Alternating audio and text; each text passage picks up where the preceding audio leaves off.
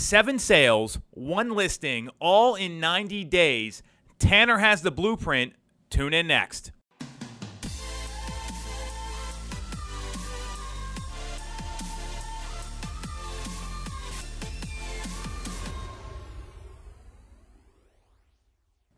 We know that agents are getting into the real estate business at record highs right now. The number of real estate agents has never been higher. It's 1.55 million in the U.S. We got Tanner Huesman here, rockstar agent, amazing person, and he is rocking and rolling with 7 pending sales and 1 listing taken in his first 90 days in the business with our team. So how are you doing it, Tanner? I mean, these are results people don't get years into the business. This is more than the average agent sells in a whole calendar year, and you did it in 1/4 of the time. Well, first of all, huge, shout out to the team because there's huge support here, and that it's a huge help. I'm also just making sure that I'm really listening to the clients and making sure there's clear motivation and helping them find what they're looking for in the next home and preparing them to act fast. So acting fast, finding motivation, which to me that's like really important because if you don't work with motivated people, they can waste your time. So what are you doing to get all that information? This is where a lot of agents struggle, and they have clients they work with for months and months at a time, and you've had tremendous results in a 90-day period. I think asking the right questions, following the scripts to make sure that you're putting your energy into clients who are ready to move right away. And then clients who maybe need a little bit more time, you're not putting as much effort into. Well, and it's okay when people need more time. It's not a bad thing. It's just that way you're giving them what they need, not what you want. And that's the mistake a lot of agents make where their interest gets put ahead of others. So you're taking your time. You're working with them. You're listening. So what are some of the techniques you're using? You're asking the right questions. You're following the scripts. What else is happening here in these meetings? Because, again, these results are mind-blowing, and you're making it look easy because of the hard work you're putting in. Well, it's not super easy. I am putting a lot of hours in.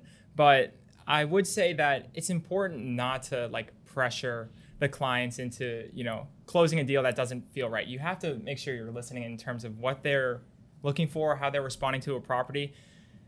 It would be an disservice to pursue, a property that doesn't really actually work for the client. So what I'm hearing is that he's doing what's right for the client, and you're making it about the people, not the property, and you're avoiding that commission breath that a lot of agents have where they almost, the client feels pressure to buy something instead of doing it for the right reasons. Right.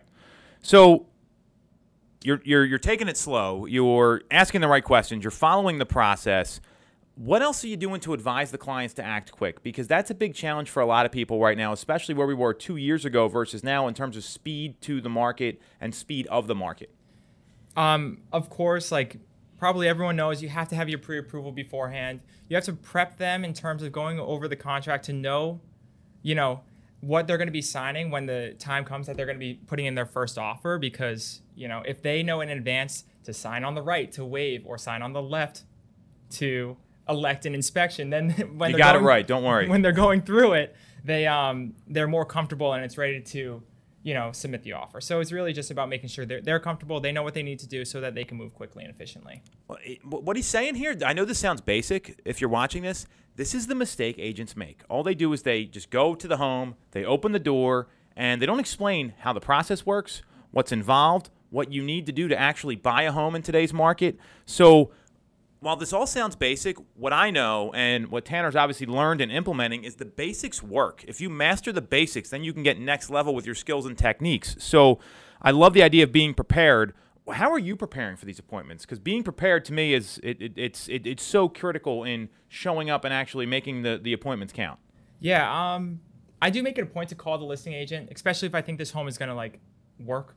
And I get the inside scoop. So if there are certain things the seller needs in terms of settlement or terms, I try to get the inside scoop before getting onto the appointment so that I have the most information as possible. So I hope everyone's taking notes. I mean, these are gems here that you're asking the right questions. You're not putting your interest above the client's. There's no commission breath, and you're being overly prepared. So when it does come time and maybe you only got a couple hours to make a decision, you're giving them the right information to at least make a well-informed decision.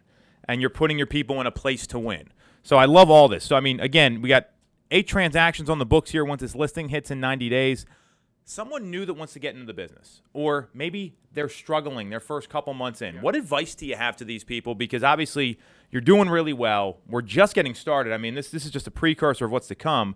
What advice do you have to those people that are looking for that breakthrough like you've had? I've had a couple of conversations recently, and I definitely advise choosing your brokerage wisely and interviewing your brokerages, not letting them interview you, in terms of making sure you're picking the right group of people. If you need leads provided, make sure you're getting that with the team that you're joining, and then be prepared to do 120% right off the bat in order to get the ball rolling, because the beginning's the hardest part. I couldn't agree with you more. I mean, when you talk about getting started, there's a story that like your car breaks down on the side of the road, right? And like, what do? You put your flashers on and wait for someone to help you. It's probably not going to help.